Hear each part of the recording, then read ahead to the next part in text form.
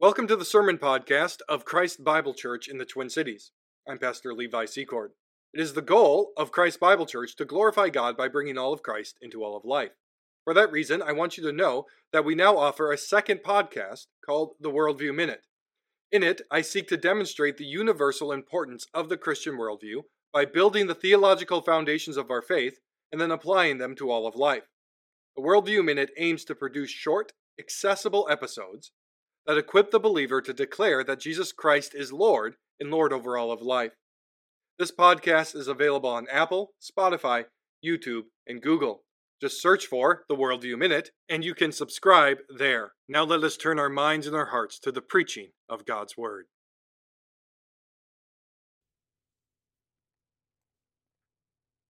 Darkness. Sometimes life gets so dark that the world seems like it's spinning out of control. It seems like evil is going to win no matter what. It is going to celebrate over us.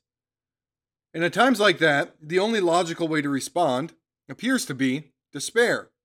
Or you can always give up and move to sunny Florida. The imagery of darkness and its contrast with life is powerful, for we have all felt it. Micah is winding down, and today we're going to finish it. The trial itself is over. Israel has been found guilty. The verdict has come in. And God pronounced the sentence, the punishment. And we find all of that at the end of chapter 6. That Israel will become desolate. It will be destroyed. That the people will be carried off into exile. And they will be carried off by a nation that's even worse than they are. Think for a moment about the height of Israel history. Of where she had been. From the crossing of the Red Sea to David entering Jerusalem dancing in front of the Ark of the Covenant. To Solomon building the temple of the Lord and the Holy Spirit descending upon that temple. And then consider Micah. How did it come to this? A barren wasteland, a thick darkness, and off to Babylon the people go. Micah chapter 7 is all about dealing with that reality of a nation that is guilty, of God's judgment that has already started and is only about to intensify. The reality that the throne of David will be empty. The temple will be cast up in ruins and destroyed. The people will be slain or carried off into captivity. And Micah 7 wrestles with, how do you live in a time like that? How do you live in a time of societal upheaval? Maybe some of us can relate to that today. What are God's people to do? And so Micah 7 opens with this vivid picture of Israel's state. Woe is me, for I have become as the summer fruit has been gathered, as when the grapes have been gleaned. There is no cluster to eat, no first ripe fig that my soul desires. The godly have perished from the earth, and there is no one upright among mankind. They all lie in wait for blood, and each hunts the other with a net. Their hands are on what is evil, to do it well. The prince and the judge ask for a bribe, and the great man utters the evil desire of his soul. Thus they weave it together. The best of them is like a briar, the most upright of them a thorn hedge. The day of your watchman, of your punishment has come. Now their confusion is at hand. Put no trust in a neighbor. Have no confidence in a friend. Guard the doors of your mouth from her who lies in your arms. For the son treats the father with contempt, and the daughter rises up against her mother, the daughter-in-law against her mother-in-law. A man's enemies are the men of his own house. Micah laments the status of his people. They are desolate. There is no good fruit left. They are consumed with evil desires. Those who are charged with executing justice would rather take a bribe. Even the best person is nothing more than a thorn bush. What a waste of a nation. That's a very terrible situation. But it gets worse. You cannot trust your friends or even your family. Sons betray their fathers and daughters their mothers. There is nothing sacred left anymore. I mean, what worse news can you receive than this? That a man's enemies are the men of his own household. It is a people marked by deep betrayal, in wanton evil, in lusts and evil desires. And Micah laments the fall, the corruption, and the destruction of his nation. It is right to call these periods what they are. A dark time. It is right to lament when evil triumphs. It is right to mourn the loss of a holiness in a people. It is right to do these things. But it is wrong to despair. It is wrong to lose hope. One of the striking things I've noted about many evangelical leaders in the last decade or so is that they seem to take joy or glee in the fall and decline of our nation. Now let me be clear. I think every Christian, no matter their nation, should seek and desire good for their nation, for their people. Every Christian should work to make their people more Christian, and thus they should lament when the opposite is happening. When people call evil good and good evil. When people celebrate performers who are pretending to be Satan. They're not really pretending. At least not the worship of him. And yet, many evangelical leaders think that the lamenting of that sin, the lamenting of the loss in our culture, is somehow idolatrous. Now, of course, anything good can become idolatrous. Just as we can make loving our nation an idolatry, we can make opposing our nation an idol. I walked into a public school the other day. I coach my son's basketball team, and we use the public gyms, and I've come to love and respect these children that I'm coaching, wanting what is best for them. And as I looked upon the propaganda that faces them every day when they walk into these schools, all of them are public school, but my son, I got angry. I got sad. When I think of what our nation once was, though not perfect, to what it is today, when it does not know what is good or what is evil, does not know men from women, the proper response is to lament. Saying that the advance of evil is in itself a good thing is hogwash. Will God bring good out of this evil? Of course he will. He always does. But the evil itself is not good. This is why the words of Francis Schaeffer in his last book that he wrote, The Great Evangelical Disaster, shook me when I read them, for I feel this is the proper response that we should have. He wrote this: "Do not take this lightly. It is a horrible thing for a man like myself to look back and see my country and my culture go down the drain in my own lifetime. It is a horrible thing that 60 years ago you could move across this country and almost everyone, even non-Christians, would have known what the gospel was. A horrible thing that 50 to 60 years ago, our culture was built on the Christian consensus. And now this is no longer the case." He wrote those words in 1984. Ronald Reagan was president. Sometimes I wonder, what would he have to say to us today, 40 years later, with the evils that we are dealing with? That is a proper response to the loss of holiness in a people. And that is what Micah was experiencing. The triumph of evil, betrayal and sin, a nation being judged. And we can relate. I want to make this point clear. You can relate to this on the national level, the societal level, and the personal level. Dark times are not just cultural. You can go through personal dark times when it seems like you will never see the light again, where the darkness will not lift. We all know that feeling. If you live long enough, you will experience it. If you haven't experienced that yet, you will. But we have to note this, that this has happened in Micah times, and it has happened in times all throughout world history. It's not new. Let me give you some examples here from church history. In 64 AD, Rome was burned. The emperor at the time was Nero. As the old story goes, Nero was fiddling on the roof as his city burned. That story turns out to most likely not be true at all. But Nero received just about all of the blame from the people of Rome for the burning of the city. And when he came back, he tried everything he could to clear his name and to bribe the people and to give them good things so that they would no longer blame him. None of it worked. So he came up with a new plan. He blamed the Christians. He blamed the Christians. And that set off an intense persecution of the church. Many Christians were killed for their faith. We believe that St. Peter was killed during this time. One Roman historian described Nero's persecution of the Christians this way: He said some Christians were dressed in furs and killed by the dogs. Others were crucified or burned alive to light the night.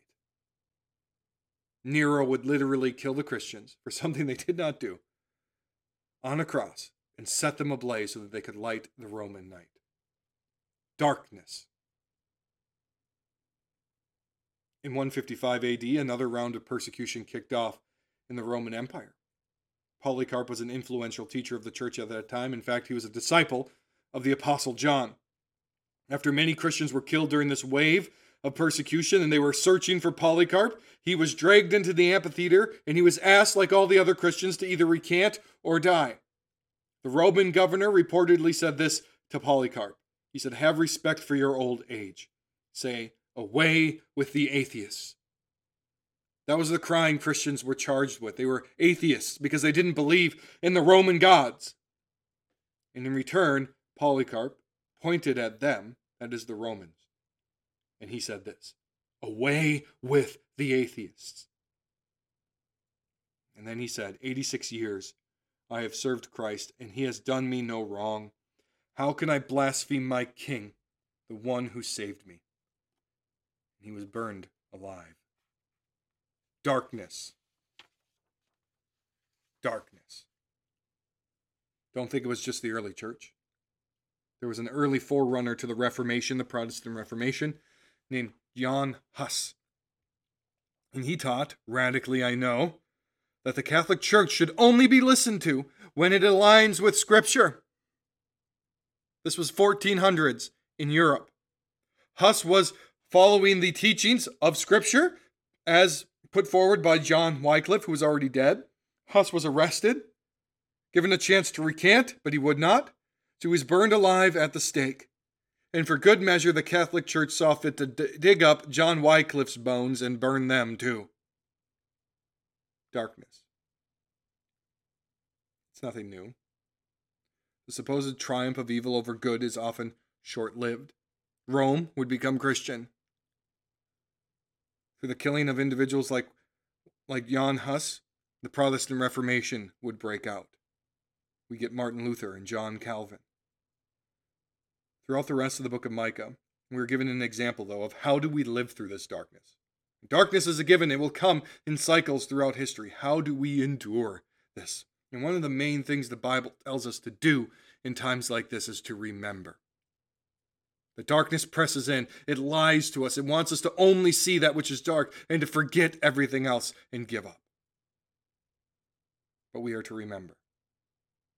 This is the great weapon of evil, that we would despair, that we would keep living in fear, that we would think everything is hopeless, that darkness will never break, that we are in for an eternal night, that evil is too strong and cannot be overcome. And this leads us to apathy, cowardice, and despair, and so evil goes unchallenged. There's a vivid picture of this in The Lord of the Rings. I know. I'm a nerd, and if you haven't read the book, just bear with me for a moment.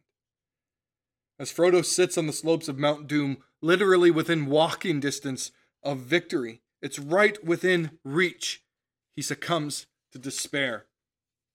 He says to his friend and his companion Sam this. He says, "I can't recall the taste of food, nor the sound of water, nor the touch of grass. I'm naked in the dark. There's nothing, no veil between me and the wheel of fire." Sam, of course, as good friends should do, reminds him that this is a lie, that there is truth, that there is something beyond this darkness. And he helps him. We all need others in our lives at times like that. Because we have a tendency to magnify our problems and then spiral into despair. And we can forget the light. And that's what Micah reminds us to not do. He says, remember the light. We read this. "But as for me, I will look to the Lord. I will wait for the God of my salvation. My God will hear me. Rejoice not over me, my enemy. When I fall, I shall rise. When I sit in darkness, the Lord will be a light to me. I will bear the indignation of the Lord because I have sinned against him until he pleads my cause and executes judgment for me. He will bring me out to the light. I shall look upon his vindication. Then my enemy will see, and shame will cover her who said to me, where is the Lord your God?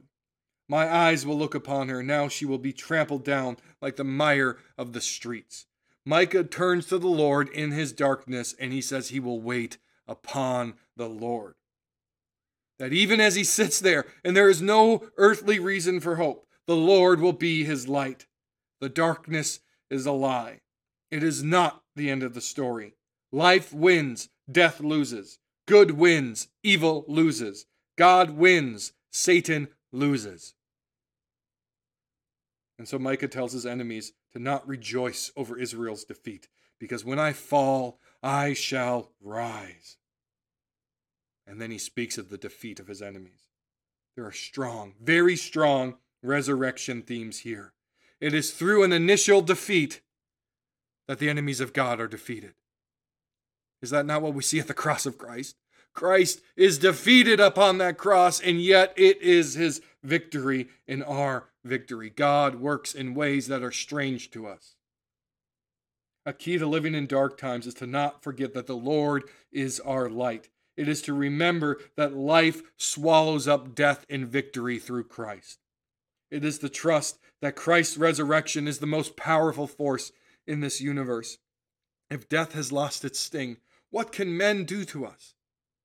How did these martyrs face certain death? Because Christ overcame death. Strike me down and I will rise again. And even in this, Micah admits that the people have sinned. He knows the judgment is just, but he still trusts the Lord who is his salvation. He looks past the darkness. He looks past its temporary victory to the final victory of the light. Or as one musician puts it, this darkness is a small and passing thing. It is not eternal. It is not the last word. It is not all-powerful. Even the darkness is used to bring about good and light. Evil is ever self-destructing, sowing the seeds of its own defeat. And we keep getting told that our faith is backwards, it's outdated, it's self-destructive, it's bigoted. Yeah, you guys are certainly going to win. You who kill all of your offspring and won't have any, or have sexual unions that can't have any. Yeah, you guys are going to win. Brothers and sisters, I'm your shepherd. You're my sheep. I pray for you regularly. You know this. And I know that in this room, you face a myriad of different darknesses and challenges. I know the broken families. I know the betrayals, the illnesses, the robbing of your rights, the kids who won't talk to you, the loved ones running headlong into sin. I know the cultural evils and lies that are furthering this feeling of defeat that you should just give up. I'm not a pastor who lives in some monastery who's not paying attention to what's going on. Should we just give up? No. It's a lie. The darkness is a lie. When we fall down, we shall rise because we are in Christ and he has already risen. So he says, take heart that though you face evils in this world, I have already overcome the world. In the darkness of life, remember the light. Remember that light casts out the darkness. Remember that the new creation will come. And in the new creation, we read that Christ will be the sun. He will be our light, and there will be no dark, there will be no nighttime, but only an eternal light. Darkness is a liar. The light wins. Magnify that in your heart. The second thing we can do when living in dark times is closely tied to that first. Don't forget that God wins. He wins. Look at verses 14 through 17. Shepherd your people with your staff, the flock of your inheritance who dwell alone in a forest in the midst of a garden land. Let them graze in Bashan and Gilead as in days of old, as in the days when you came out of the land of Egypt. I will show them marvelous things, The nations will see and be ashamed of all their might, and they will lay down their hands on their mouths, and their ears shall be deaf. They shall lick the dust like a serpent. Like the crawling things of the earth, they shall come trembling out of their strongholds. They shall turn in dread to the Lord our God, and they shall be in fear of you. Micah is dealing with the pain of his country being destroyed and scattered, and he reminds himself the people that the Lord will again shepherd them. He will shepherd you. He will again deliver you like he did in the Exodus. He will again lead you into good lands. He will do things. He will bring you into a garden-like thing again. And through this, the nations will be converted, and God will do mighty and wonderful things in their midst. And they will see, the nations that is, they will see and be ashamed and turn to the Lord in dread and fear, for they will see his power.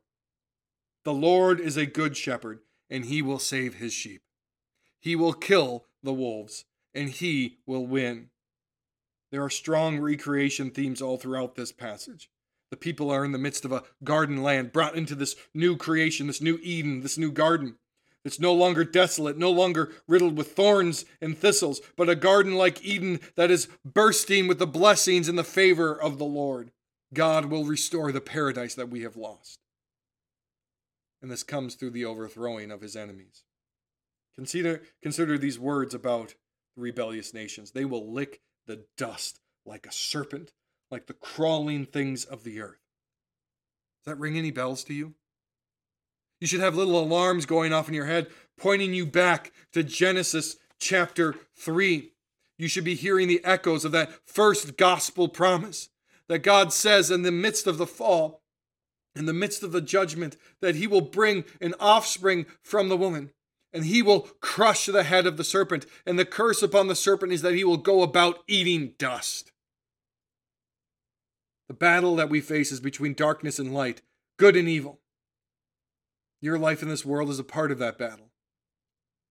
It is a battle between the offspring of the woman and the offspring of the serpent, between Christ and his people and the tempter, between God and Satan. And they will, like their master, lick the dust of the ground. Those who will not repent and believe will be shown to be children of the serpent, and they will be treated as thus. How do you endure the darkness? Remember that God wins and the wicked lose. Judgment is coming. The verdict has been declared. And the evil one, and all of his works, and all who partner with him, will be cast into eternal darkness. The final thing for us to remember in dark days is the faithfulness of the Lord. To remember his character. These closing verses of Micah are some of the most beautiful verses you will find in all of Scripture. Despite the judgment, despite the trial, despite everything that Israel has done wrong, we read this. Who is a God like you, pardoning iniquity and passing over transgression for the remnant of his inheritance? He does not retain his anger forever, because he delights in steadfast love. He will again have compassion on us. He will tread our iniquities underfoot. He will cast all of our sins into the depths of the sea. You will show faithfulness to Jacob and steadfast love to Abraham. So you have sworn to our fathers from the days of old. So I told you at the beginning of this series that the name Micah, his name, as the book opens, it gives him his name. His name literally means, who is like the Lord? And here the book ends. We got this nice little sandwich here, these two pieces of bread, where it says, who is a God like you? It opens with Micah's name. Who is like you, God? It ends with, who is a God like you? This book reveals to us who God is, what his character is, and we get this nice summary statement at the end of the book. And Micah explains the glory of the Lord, especially in light of their judgment. He cites Exodus 34. In Exodus 34, we have that right after the golden calf incident. Israel had plunged into sin right away. And Moses is there. He's making new tablets of stone. And we get this description of his character. It's been abounding in mercy and steadfast love, that he will forgive his people and pass over their transgressions. And here we see that the Lord will also tread our sins under his feet.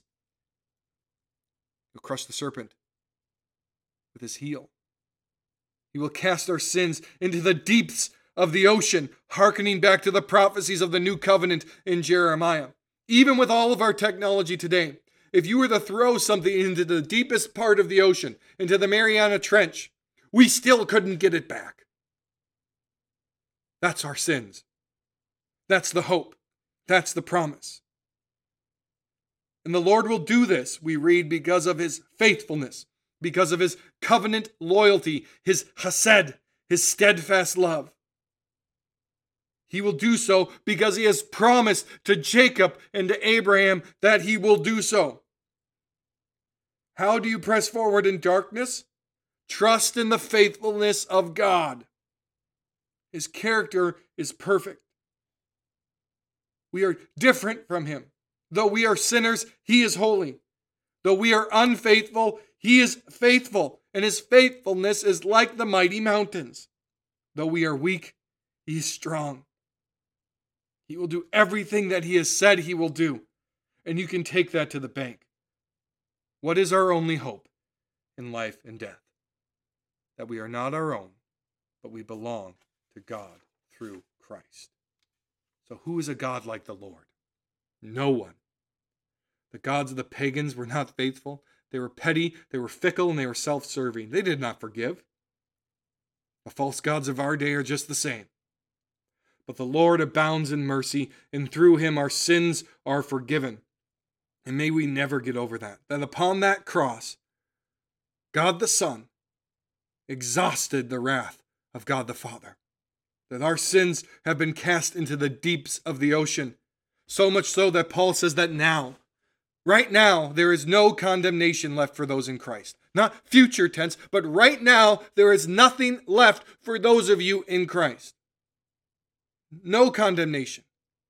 That is the measure of the greatness of God's mercy, the extent of his faithfulness and his steadfast love. You are forgiven, your sins are defeated, you are holy because you are one with Christ.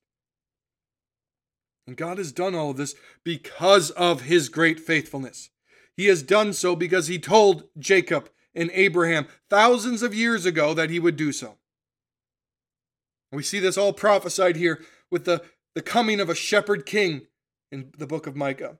He was to be born in Bethlehem, born to die for the sins of his people. You say, what does that have to do with Abraham? What do we have to do with Abraham? God promised Abraham that he would be the father of Israel? No. That he would be the father of many nations. That his offspring, his descendants, would be more numerous than the stars in the heavens. And in Galatians 3, we read that Christ is the offspring, the promised offspring of Abraham, and that through him, by grace, through faith, we all become children of Abraham, heirs according to the promise. In this way, God has displayed his faithfulness and his steadfast love to Abraham. There are billions who have become children of Abraham from all the nations of the world. God's faithfulness to Abraham is being fulfilled in your midst. So how do we live in dark days? Remember that there is no one like the Lord. He is full of mercy. He's abounding in steadfast love. His steadfast love has been given to billions, and his faithfulness never ends. The darkness doesn't stand a chance. This is a call for faithful endurance. Whether it's societal darkness, whether it's personal, whether it's relational darkness, see the Lord is your salvation. He is your light. His faithfulness is new every morning, and it never ends. That is how we endure the darkness. Let's pray.